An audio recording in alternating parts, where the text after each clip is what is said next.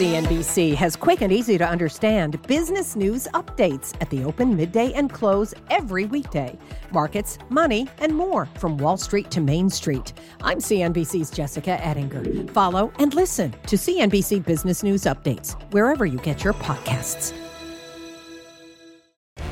Hey there, we're live at the NASDAQ market site on this Friday afternoon. The guys here getting ready behind me. While they're doing that, here's what's coming up on the show.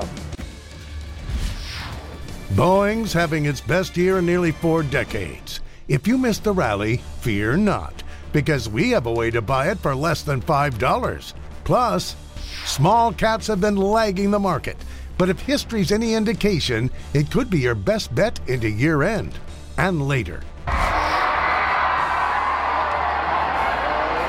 Investors have been rushing into retail stocks, but there's something in the charts that suggests one name has run too far too fast. We'll break it down. It's time to risk less and make more. The action begins now. Let's get right to it, because as the Dow and the S&P 500 close at a record high today, small caps have stalled out. The Russell 2000 posting its worst week in a month. But with tax reform on the horizon, should you buy these stocks into year-end? Let's get in the money, Mike. In general, you should buy things into year-end. Seasonally, this is a good time to be long stocks. I don't see a whole lot of reasons why this thing's going to roll over and fall out of bed here. I'm just talking about equities generally. And we often talk about relative valuation, and it's interesting because, of course, if you take a look at the Russell 2000 on a price-earnings basis, this is trading at or maybe even below where the S&P is trading. So it suggests that you could still be long here.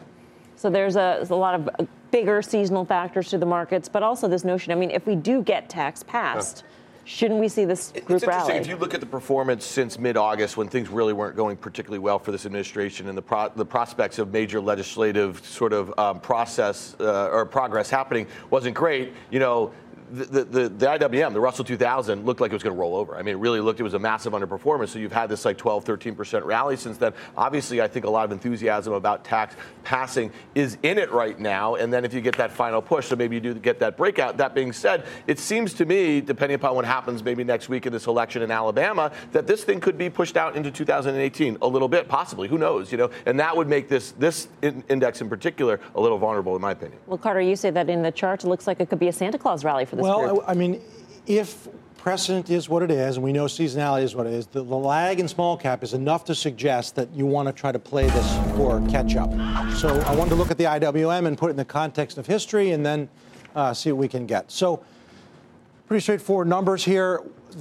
We know the S&P goes back to 1928, but the small cap Russell 2000 goes back to 1979.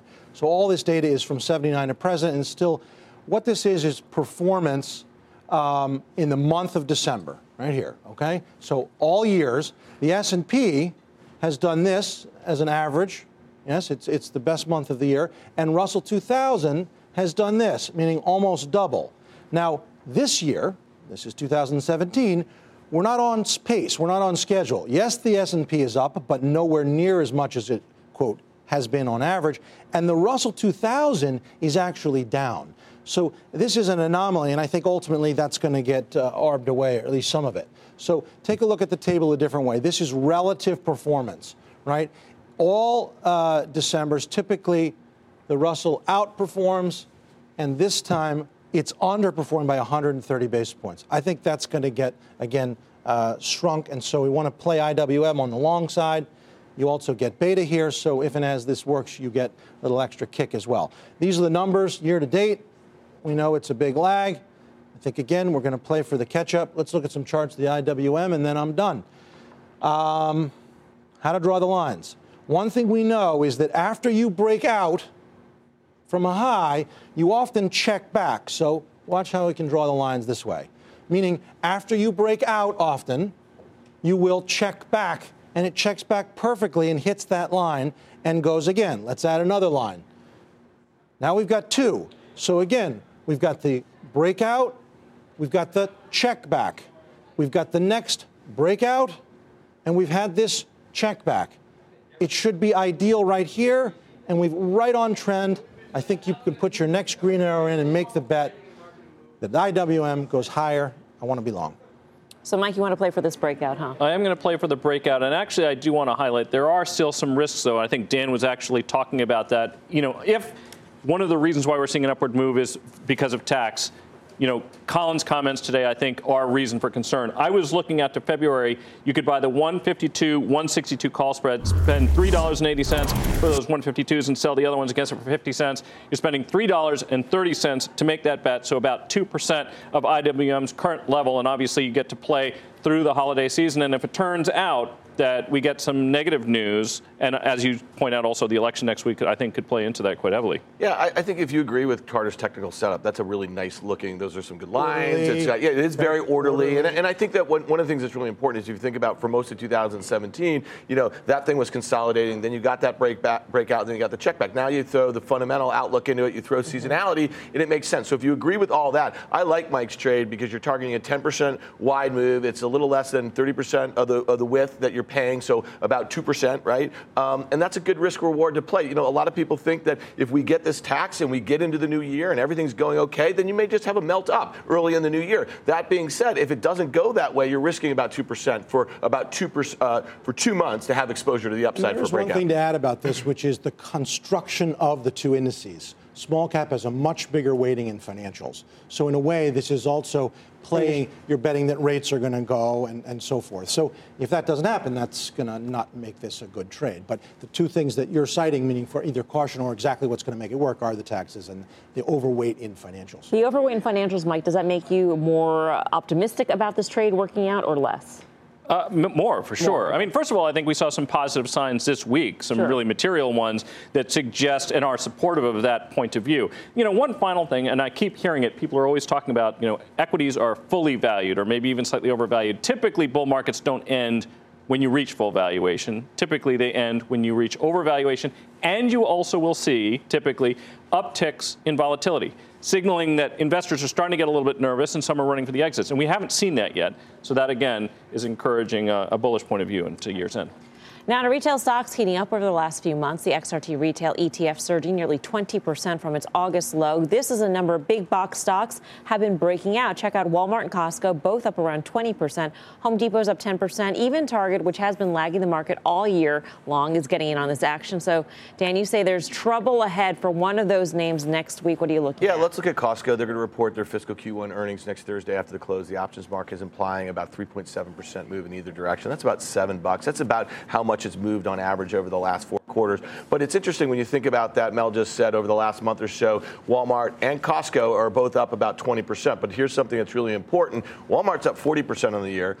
Costco's up 20% on the year, okay? So given about 2 months ago, Costco was trading flat to down on the year. Look at that chart right there. I just want to show there's a gap back in early October, October 10th. That was after their fiscal Q4 earnings. And there were some trouble signs, fundamental trouble signs. That's why the stock gap down 5%. They were getting basically, they were seeing lesser membership fees and tighter gross margins. They're competing with Amazon, Amazon Prime, now with Amazon's combination of Whole Foods. Costco has to invest a lot more to do daily or same-day delivery for groceries, that sort of thing. So to me, I don't think the issues that we saw when the stock was at 155 on October 10th 2 months ago have abated. So when you look at this earnings event next week, I think it sets up, given this massive ramp in Costco over the last month and a half or so, as a good short opportunity from a trade. And I think that to do it with defined risk here makes a lot of sense. So I want to look out to January expiration. Today, when the stock was trading at 188, you could buy the January 185, 175 put spread, paying $2.50 for that, buying one of the January 185 puts for $3.65, selling one of the Jan 175 puts at $1.15. You break even down at 182.50. You can make up to $7.50 between there and 175. And again, you're risking $2.50. So when you do the math, that's about 1.5% of the underlying stock price. I'm targeting an event. I'm giving myself some time to play out. Here's a stock that's trading 29 times earnings. It's a little rich. So you think about it, I think there's a lot of enthusiasm in this stock in particular that is baked into this tax situation. So to me, if there's any fundamentally bad news like we saw in early October, the stock's going back down to that breakout. The stock is actually, I would argue, overvalued here. I mean, at almost 30 times earnings, as you point out. One thing is, I would also say is that this options trade sets up very nicely. You're paying $2.50 on a $10 wide spread. And take a look at what happened last earnings, 6% move on one day. You could easily see a move of that magnitude again. So I think the trade setup makes a lot of sense. And I think the upside here is very likely historically limited. I mean, we actually were bumping into the exact same issues the last time it traded almost to these levels, and it fell back significantly from them. I'm on the other side of this. We talked about it a little bit before the show. There's a couple things that the thinking would be, not necessarily that you articulate, either of you, that maybe it's going a little too far, too fast. But this is a stock that's lagged massively. I actually maybe have a table here. If you were to look at the performance of Costco over the last 6 months, I mean, you're talking about a stock that's up only 3-4% versus the market up 9%. Over the past 2 years, it's trailed the market by 50%. So one of the preconditions for outperformance is preceding underperformance that then starts to reverse. The catch-up trade in retail overall has been massive. Costco is just starting that process. It did just break out on the charts. And I think there's the risk that after gapping down 2 quarters in a row, that it gaps up on this next quarterly report.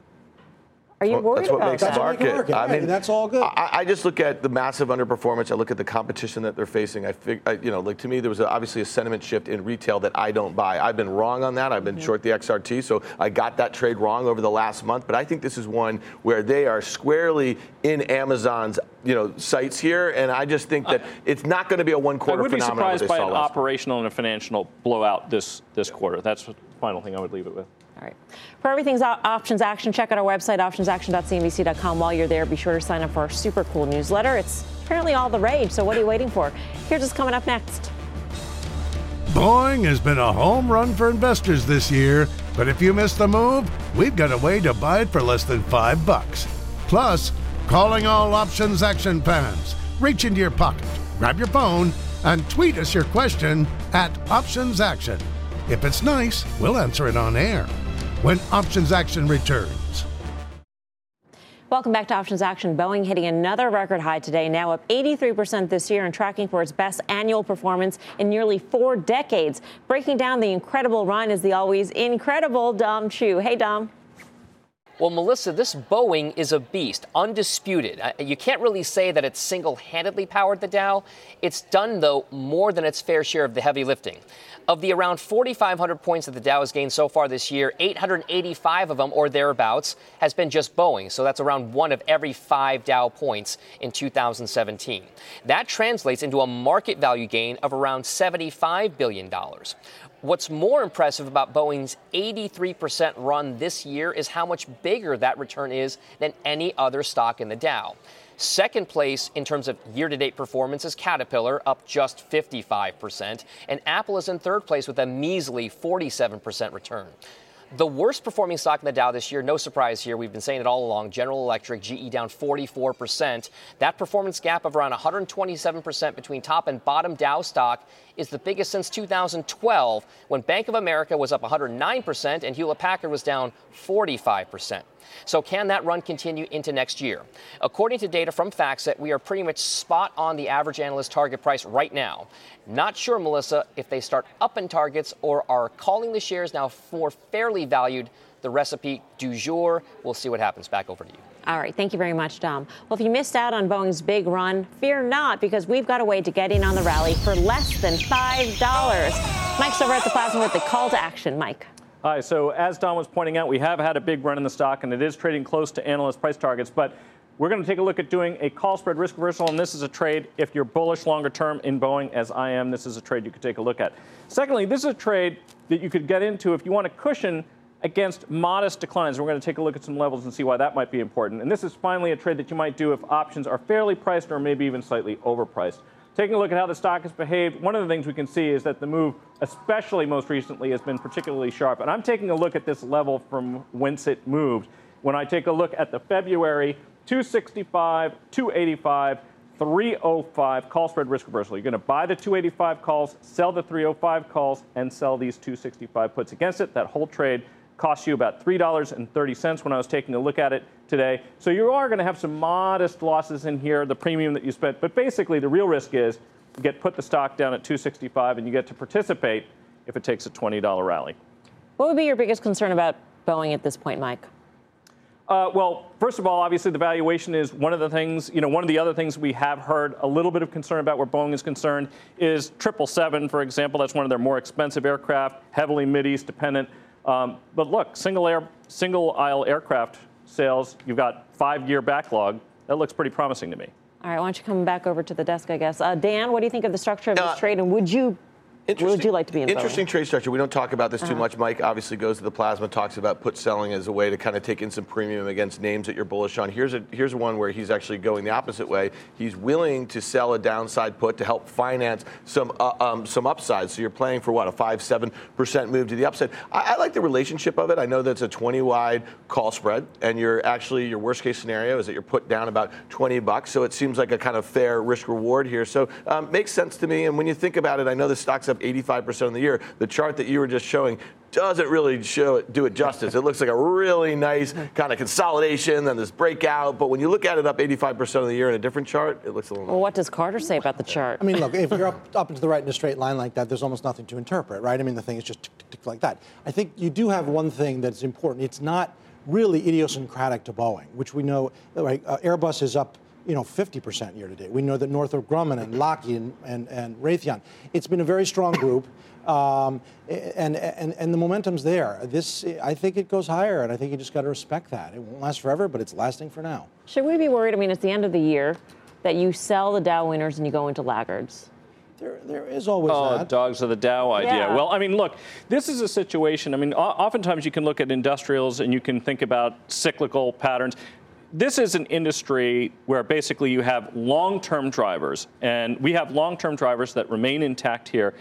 One other thing that I didn't mention as a potential risk would obviously be if you started to see additional competition in basically the sweet spot of those single-aisle aircraft coming from places like China and maybe Brazil, but we haven't seen that yet. So, I mean, with a 5-year backlog of orders and increasing productivity, these are pretty positive things fundamentally for the company longer term. And there's not going to be competition. Are you going to get on some plane made by somebody? You. No, thank you. Right? By a company in China?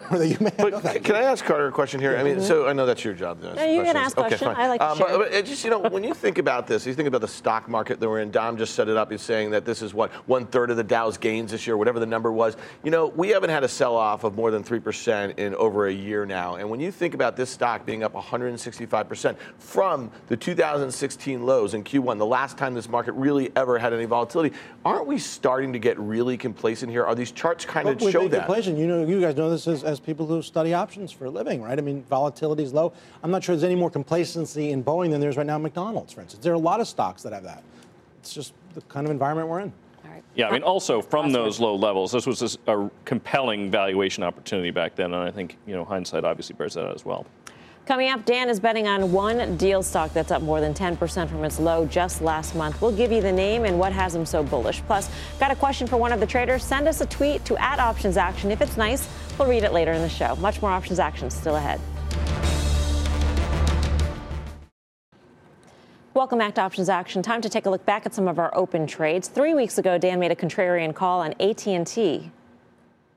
Here's the thing. The stock now is down at a level where I think it makes sense to be a little contrarian. It makes sense to define your risk. I think you need to give yourself some time. If you look at that chart right there, it really does look like that 36 level is a big breakdown level. Today, when the stock was trading at 34.60, you could buy the February 35.40 call spread, paying $1 for that.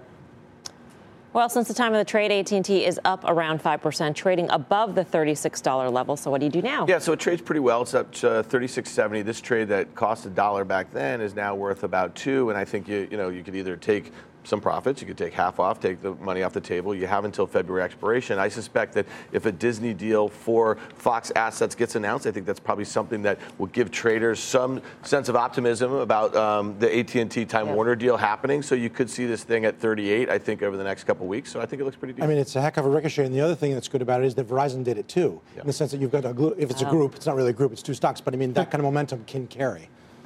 Also, 3 weeks ago, Cohen Carter said D.R. Horton's amazing run was done. I want to fade this. I think it's excessive. This is the largest home builder, and I think if you've got great profits in it, you have to if you own it. Take your money and run. It's tough, as you were just pointing out, to go and spend a lot of premium. This time we're actually going to try to look to collect some. I was looking at this earlier. You could sell the January 48.50 call spread, collect 80 cents. But since then, the stock is up another 6%. So, Mike, how are you managing the trade, first of all? This is a situation where when the stock just sits there, time is on your side. When it runs through that long strike in the call spread, time is actually not on our side anymore. So we've basically seen a short premium trade turn into a long premium. if you are still inclined to fade, what I would do is close this out and roll out and up. I think we have to do that in the sense that, this thing is just uninterrupted. But what has started to happen, if you look at the last 6, 8, 10 sessions, that was the hope initially, is that it is starting to underperform the market. I think it's run its course, and we want to kick a can down there. I'll tell you, I was rooting for you guys with that Toll Brothers was down 7.5% earlier in the week, and this thing didn't even budge. So that's probably another reason why you kind of take your lumps and move on. All right, coming up next, we got your tweets and the final call from the options pits.